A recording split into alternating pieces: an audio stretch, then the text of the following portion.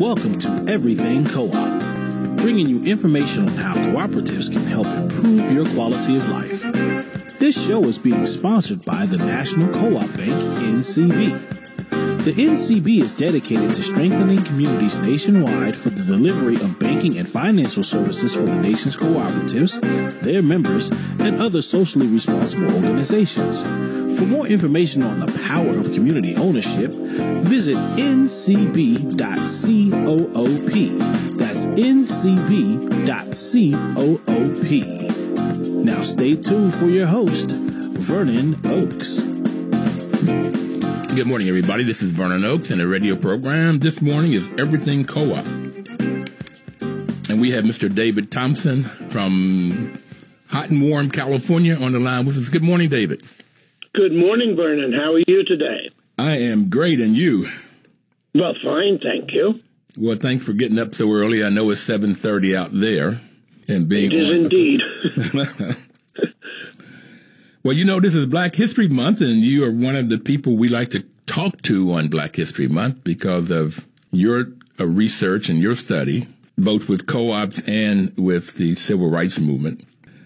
So this year, the focus is on voting.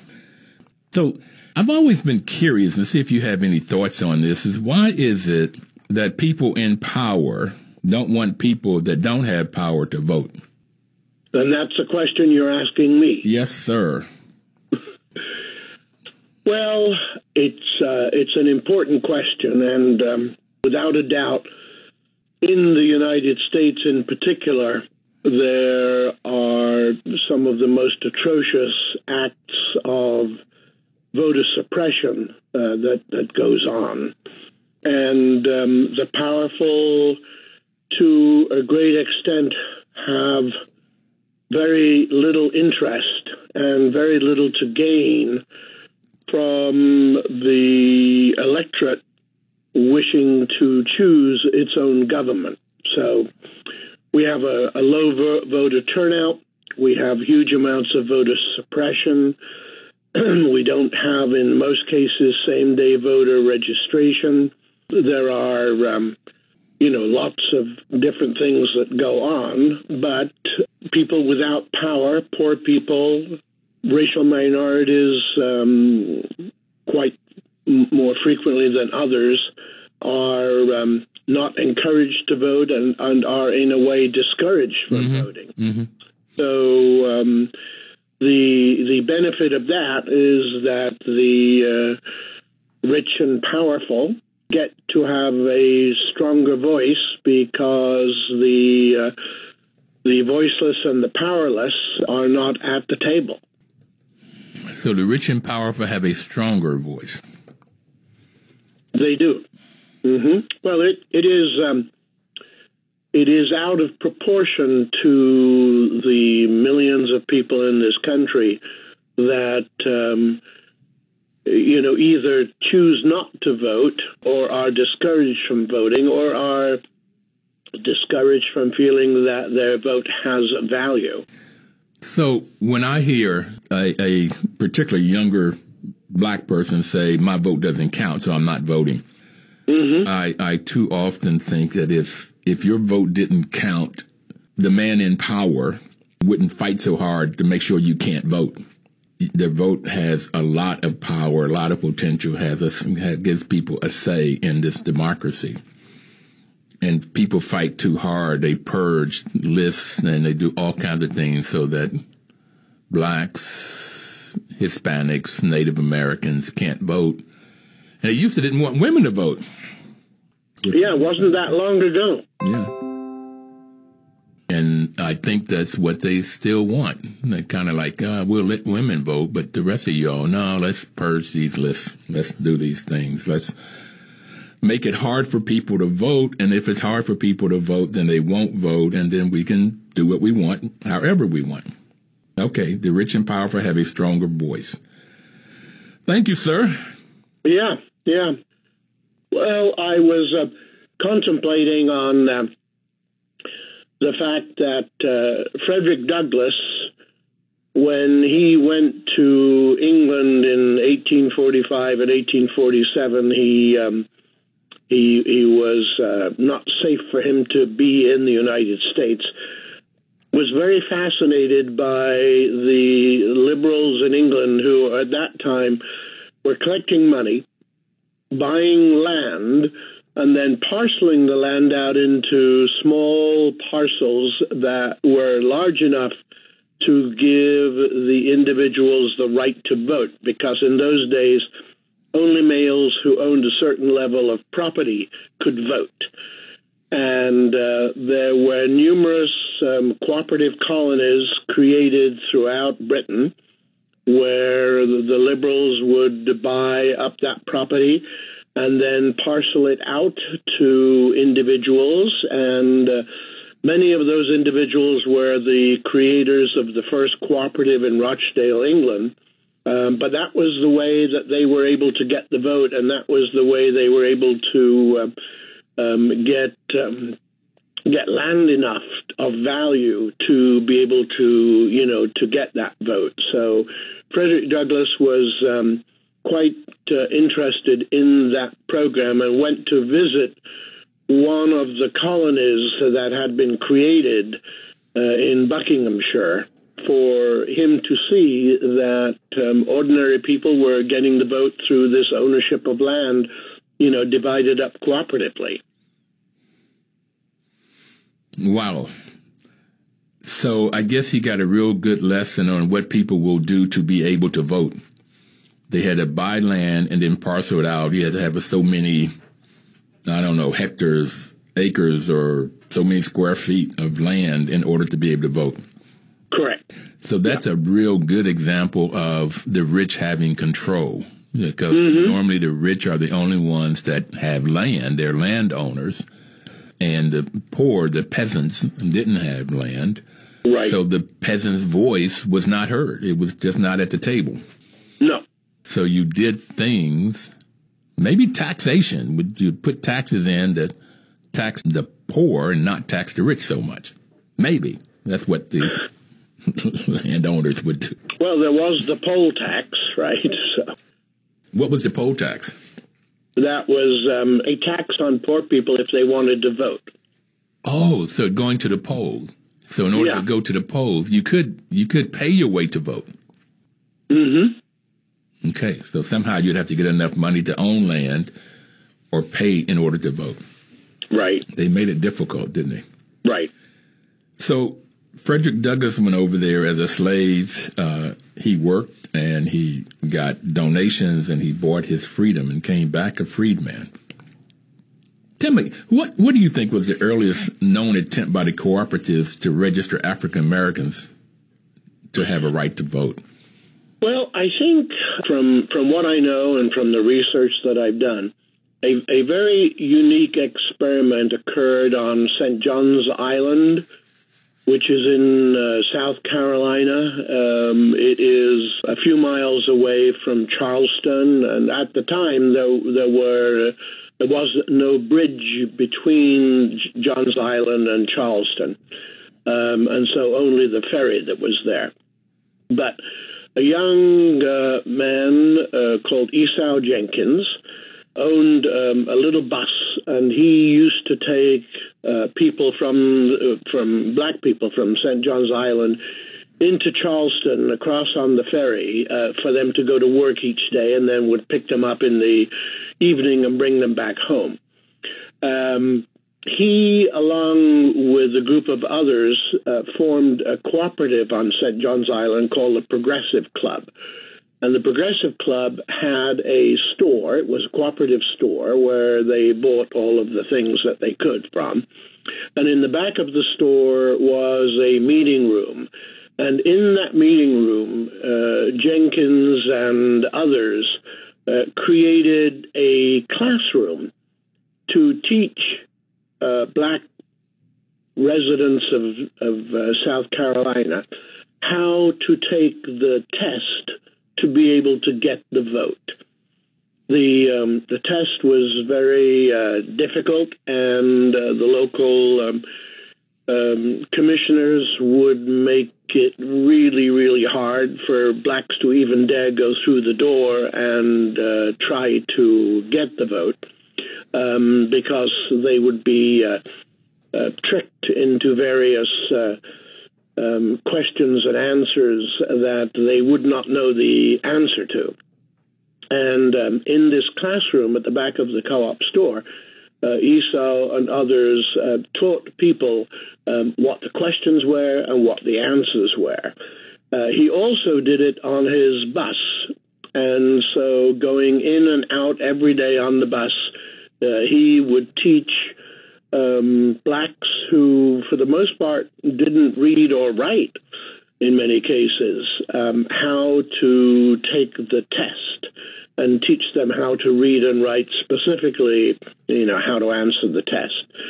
So that was, to me, the first time that a cooperative was playing a role in introducing voter registration and the impact that it would have to the people living on St. John's Island. At one point, Esau and Septima Clark, who was one of the teachers at the class, were asked to go to the Highlander Center up in Tennessee and give a talk there on what they were doing and how they were doing it, because the Highlander Center wanted very much for this program to go throughout the South. And one of the attendees at one of those workshops was Rosa Parks from Birmingham, Alabama. So she and Septima Clark became close friends for the rest of their life. They became engaged highly in civil rights acts and voter registration and numerous things like that. But I think it rather lovely in a way that this tiny little co-op on this small island off the coast of South Carolina was where voter registration classes took their first form, and then ended up registering about 1 million voters in the South through using that same kind of program. That's fantastic, and we're going to take our first break. But so what I got is the rich and the powerful don't want other people, the non-rich, to vote because it gives them a stronger voice. And that makes all the sense in the world. And they make it hard. In England, Frederick Douglass found out that they made it hard by saying you have to own land or you have to pay money in order to vote. In order to go to the poll, to vote, you have to pay money, poll tax. And in the U.S., in the South, they said you have to pass a test. And it made it very, very difficult for you to pass that test. We'll be right back. And we want to talk some more about this voting and African Americans in the civil rights movement as it particularly relates to co-op. We'll be right back.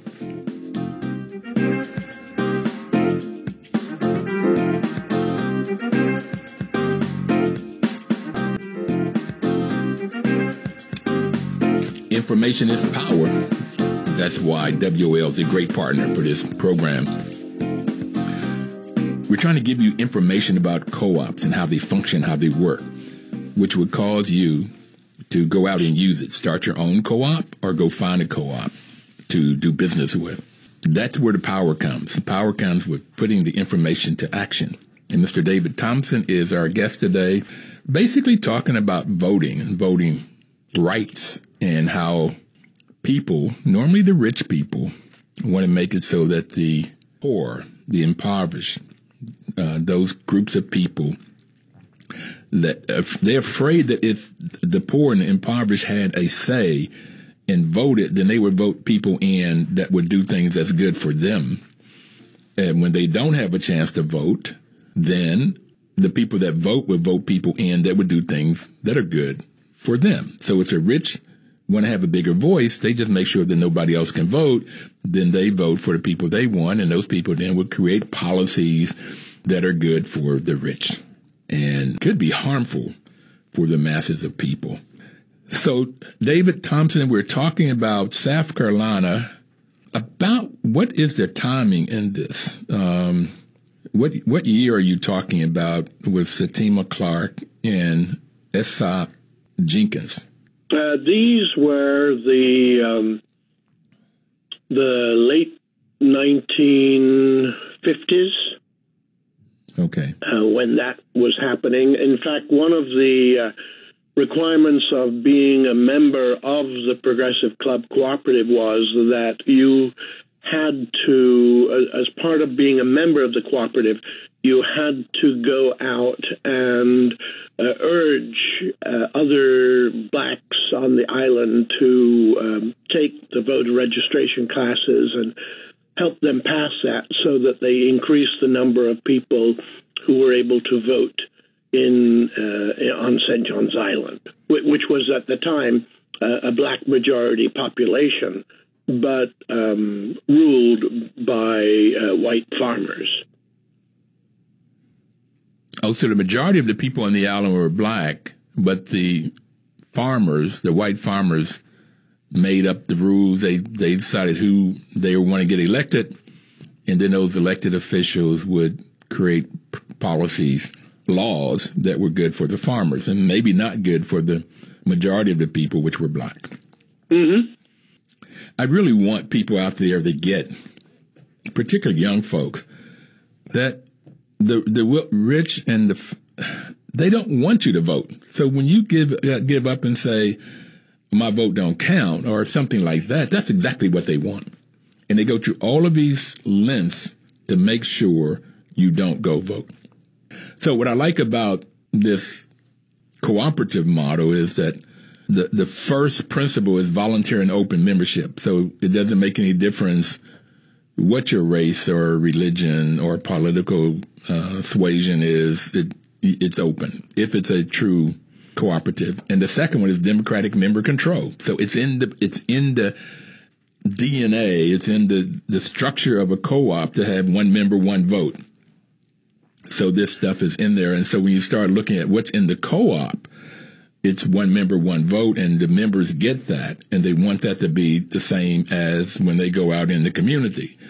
That each person. And the distinction, as you know, Vernon, is that in consumer cooperatives and housing cooperatives and credit unions, your vote is based upon you being a member as one single human being. Mm-hmm. In all of the consumer cooperatives and the credit unions, the vote is not related to how much money you have, how many shares you have, how big your unit is, those things.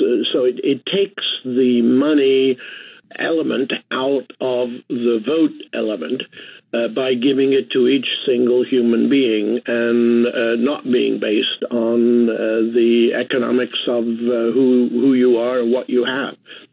So it's really one of the great democratic organizations in the world because it takes wealth out of the equation.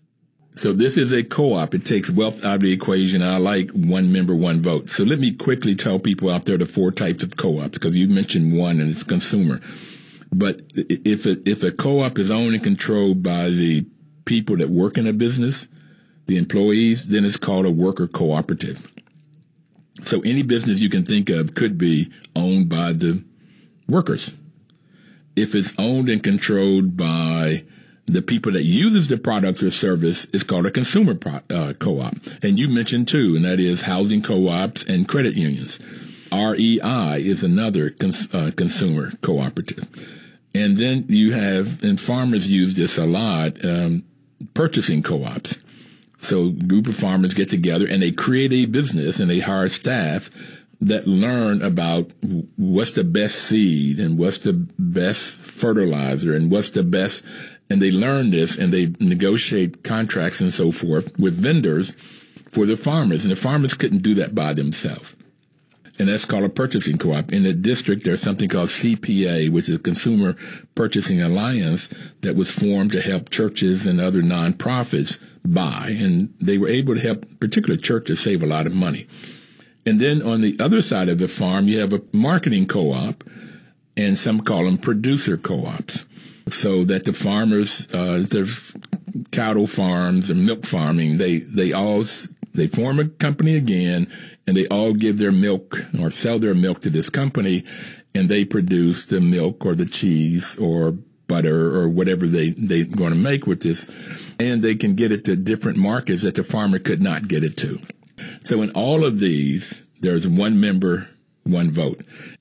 David, I've just gotten knowledge of a entertainment co-op that, I didn't just hear about it, but it's always refreshing to me that these entertainers got together and they formed a co-op. And if one had a gig this week and the other one may not, he would put his money into the pot. And he may not have a gig next week, but the other one would, and he put the money in the pot, and they sort of flatten out that everybody had money all the time. So it wasn't this feast or famine, that kind of thing. Mm-hmm.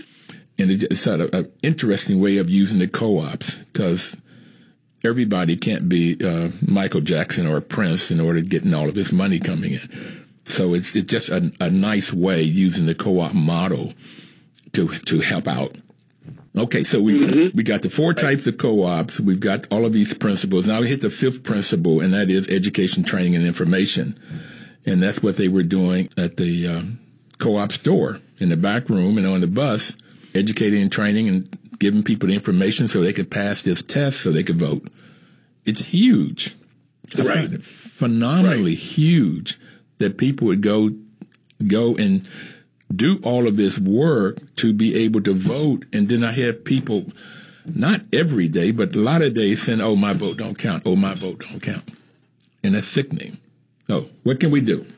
Got any ideas? Well, I think that the model of the Highlander Center should not be forgotten because in many ways that was the core organization that was distributing the ideas about how to do voter registration.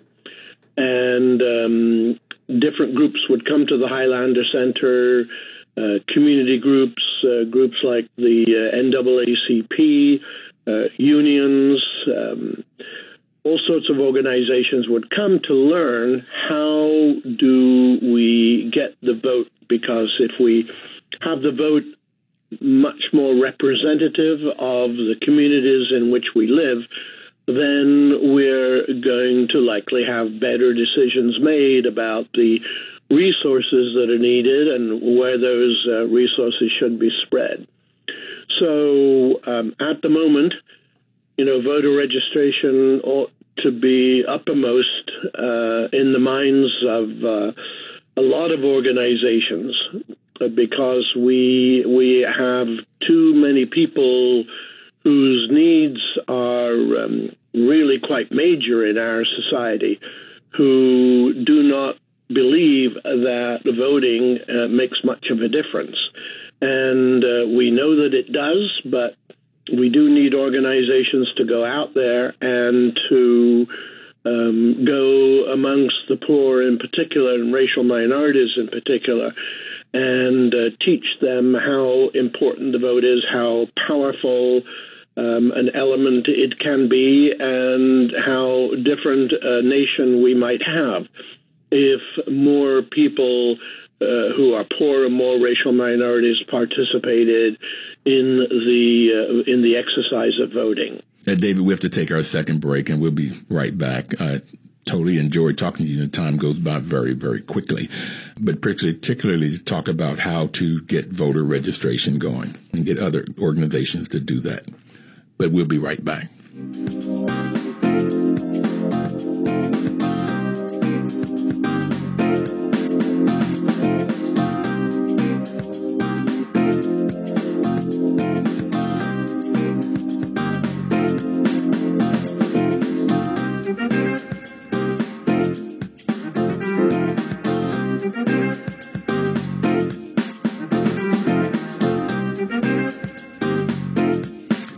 Welcome back, everybody. This is Vernon Oakes.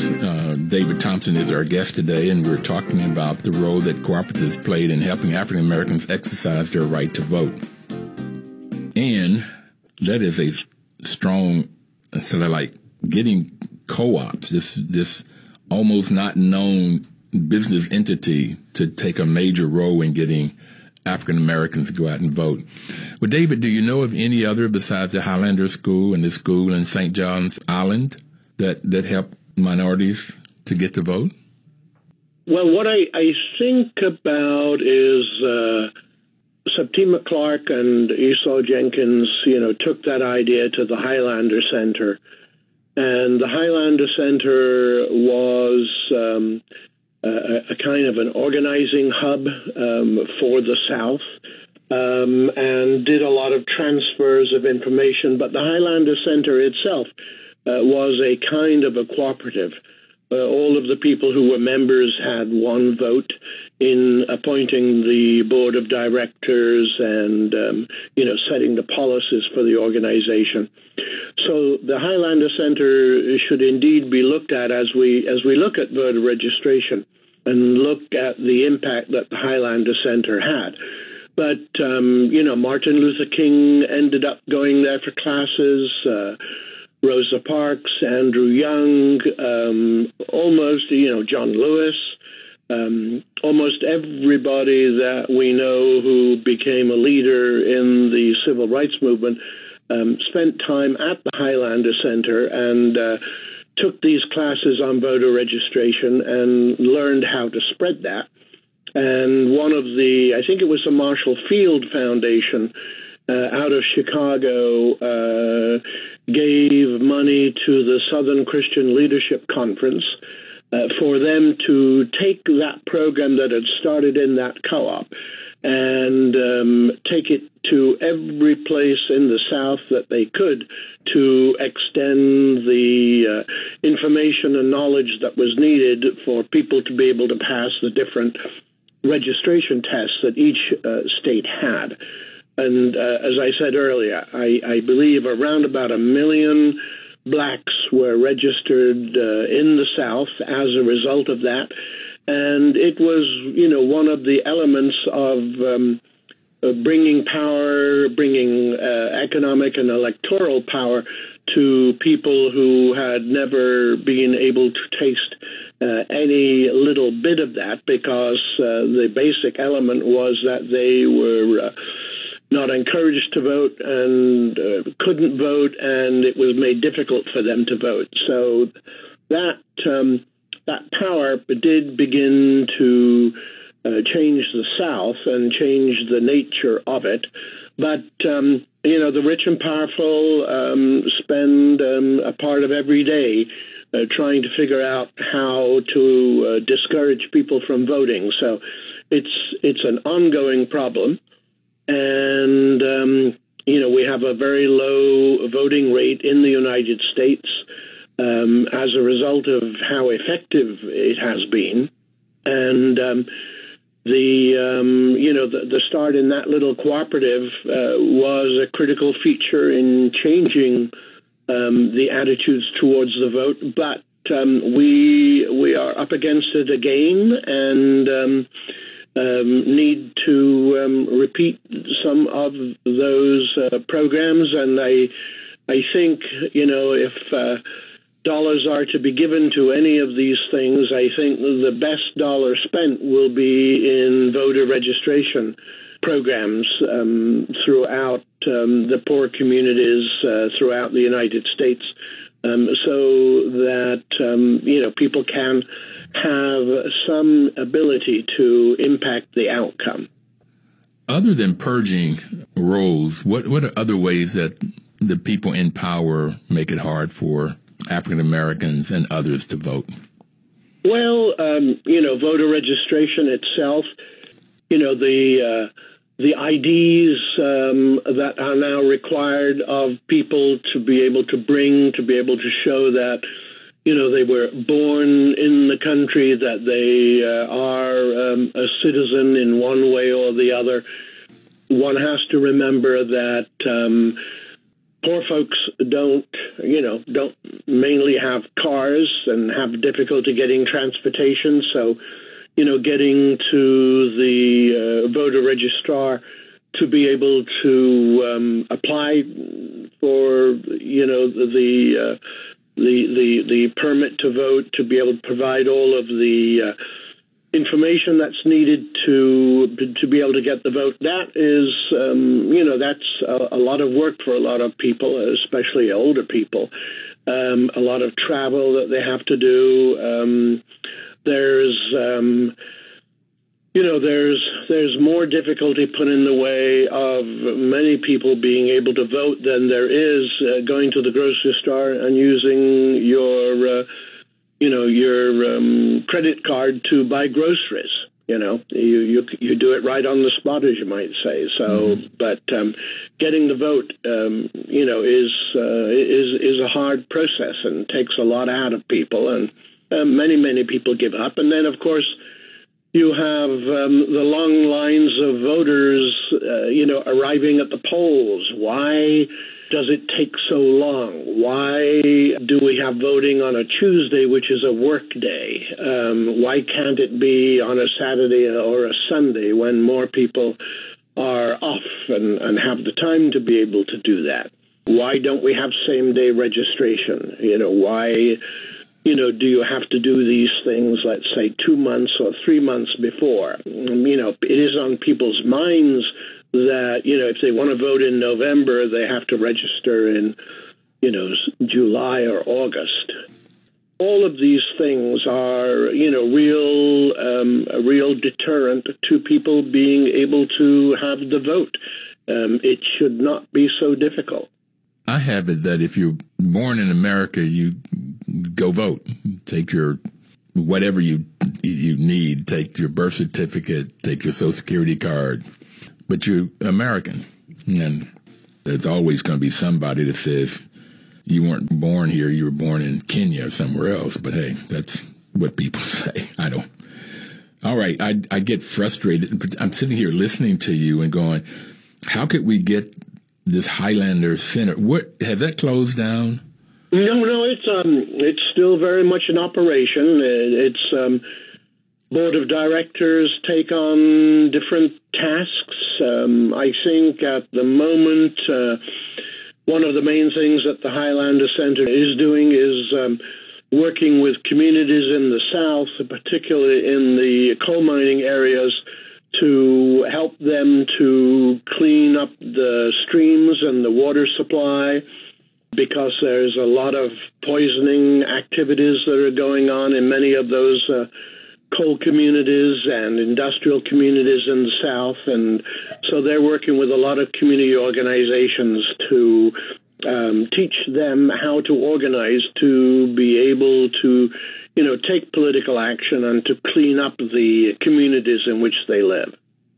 Well, I grew up in West Virginia, so that's definitely cold country. But I'm thinking of Duke Energy in North Carolina, where they're using the coal, and then the soot from the coal, that which is left after you burn the coal, is what's poisoning the streams. So it may not be a coal community; it may be the use of coal is what is messing up the streams. And they seem they put these plants in poor communities. Yeah. So. In fact, sort of an interesting little tidbit about the Highlander Center is that the song "We Shall Overcome," they actually hold the copyright on, because it was a hymn brought to the Highlander Center by blacks from South Carolina in particular. And the hymn was worked on a lot, in particular by Pete Seeger, to bring new words and new meaning to it all. And Pete Seeger and the others passed over the copyright to the song to the Highlander Center. And every year they have a competition, and people who are doing wonderful things in their communities are asked to apply for funds, and the income that they get from the royalties for "We Shall Overcome" fund a lot of community action throughout the South. So from previous conversations with you, I get the Highlander Center is not in Tennessee anymore. Where is it? No, it's in Tennessee. We threatened to go down there sometime, but we haven't done it. Well, it moved. So where historically we think it is, which I think was Newmarket in Tennessee, it has now moved, and I don't know what the town is now, but it's still in very much based in rural Tennessee. Okay, I'd like to go visit it. Yeah, I would too. Okay, I may not have to wait on you anymore. I think I may have to go, but we figure out. I am real, particularly with this voting thing that's going on now, and seeing what they are doing, and then how to support them anyway to get the vote out. Right. So right. Yeah. And now after this broadcast, I'll go online and take a look and see what kind of focus the Highlander Center has. In my home, when growing up, there were 10 people in a 3-bedroom house, and David, the house was the top floor. It was a square, and if you just take 2 lines and right down the middle of the squares, there was no hallway, but that broke up to 4 rooms. So one was the living room, then there were 3 bedrooms. Mm-hmm. At one point, the 6 children, the 3 boys and the 3 girls, was in the same bedroom when we were much younger. And boys in one bed, girls in another bed. My father and mother was in another bedroom, and my grandfather and grandmother were in another bedroom. Eventually, my grandfather and grandmother moved out back. So the girls had their room, the boys had their room, and my parents had a room. But when you came time to voting, it was kind of like celebration. It was active and movement. Everybody went to vote. It was amazing looking back on that. My grandfather, grandmother, mom and dad, the neighbors, everybody's going to vote. And I don't get that same sense. Maybe it is in some neighborhoods. But I got that very, very early on. Matter of fact, my whole life, it was with them. It's time to go vote. I don't care what else was going on. So what was your experience growing up with voting? And we got another minute before we take our next break. Yeah. Well, I of course grew up in England, and I was aware of the vote very, very early on. Kind of a simple little thing, but as an Englishman, I'm a soccer fan just like everybody else. Mm-hmm. But one of the great soccer players in England played for the team in my town, and he was running to be on the council for the town. His name was Stanley Mortensen. And hold that. Hold that. We'll be right back. I want to hear what this soccer team guy did. We'll be right back.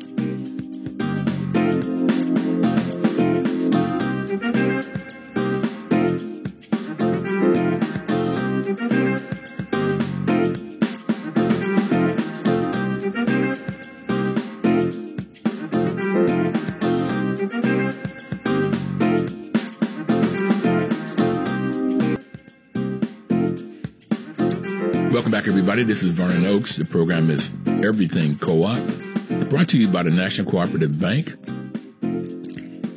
whose mission is to work with communities, cooperative communities and their members, and providing great financial services to these communities, especially low-income communities. And that's what we're talking about, low-income communities, and getting the vote out, and how co-ops have helped these low-income communities get the vote out, get the training that they need, get the knowledge to know why their vote is important. And David, you were talking about before we took break, your experience with your soccer team. This great soccer player is now running for city council. Right. Okay. And I don't know, I'd probably be 12 or 13, something like that. So he came knocking on the door of my auntie. I think she was probably sort of doing childcare for me or something after school, and wanted to find out, if she would vote for him. So that was my first kind of knock on the door part of learning about the vote. But you have reminded me that The more peculiar component of that is I was at my Auntie Frances's when another knock on the door came, and this time it was the Conservative member of Parliament who was wanting to be re-elected, and he invited my Auntie Frances to bring me and to go into his Rolls Royce, and he would drive her to the polls. And, this was a street of like 50 houses all next to each other, all adjoining, a working class terrace as it was. And that was my first ride in a Rolls Royce. And, you can imagine what kind of an impact, sort of wealth, has upon somebody when they're going to do their vote, So I'm sure my Auntie Frances voted for him because she got this ride in the Rolls Royce, but it wasn't a vote in her best interest. But for that day, it was a lovely day, Well, you bring up a whole nother subject matter, and that is, and I really think about West Virginians, that why people will vote for people that they know or they ought to know that are not going to do what's best for them. Matter of fact, they do what's worse for them. And sometimes it looks like there may be one thing that they have in common. The person might say, well, I'm going to make sure that that women cannot have an abortion. Mm-hmm. Okay. And so the Bible Belt people say, yeah, and they go vote for him. But all of the economics, the jail sentencings, because you have the opioid kinds of problems in West Virginia, they'd be against all of that. And so it's like when you look at the whole picture, they're voting for people that are not going to do what's best for them. And I can't get that. Maybe it's a ride in a Rolls Royce, which I doubt down there. Okay. But somehow people will vote, even the ones that can vote and do vote, and choose somebody that's going to put in policies and laws that are detrimental to them. I've puzzled that one a lot. I don't get that one. Mm-hmm. Well, a lot went on in the 1960s, and a lot of progress was made. A lot of harm and hurt were done to those who were doing their best to give people political and economic power. Those were times that are treasured, and as time goes by, people don't have that same encouragement. But we forget that the vote is a critical element for designing our society and creating a vision of what ought to be. And when we don't vote or choose not to vote or don't think it makes a difference, it really, really does. And listeners to the program should indeed be going, home tonight and making sure that, the family are voting, the people you work with are voting, the people you go to church with are voting. It's a critical time for the country, for democracy to make its voice heard and for everybody to play a role. Well, all right. So what I did while you were talking was I looked up Highlander School. It was called Highlander Folk School. Yeah. And it's now called the Highlander Research and Education Center. Uh-huh. In Newmarket, Tennessee. Oh, it is in Newmarket, Tennessee. Okay. Yeah. 1959 Highlander Way. So I am going to look at going down there pretty soon. Okay. See how I might get involved to get the vote out, to get people trained. We got 8 months before the election. Right. Yeah, but only X number of months to voter registration, which allows you to vote in November.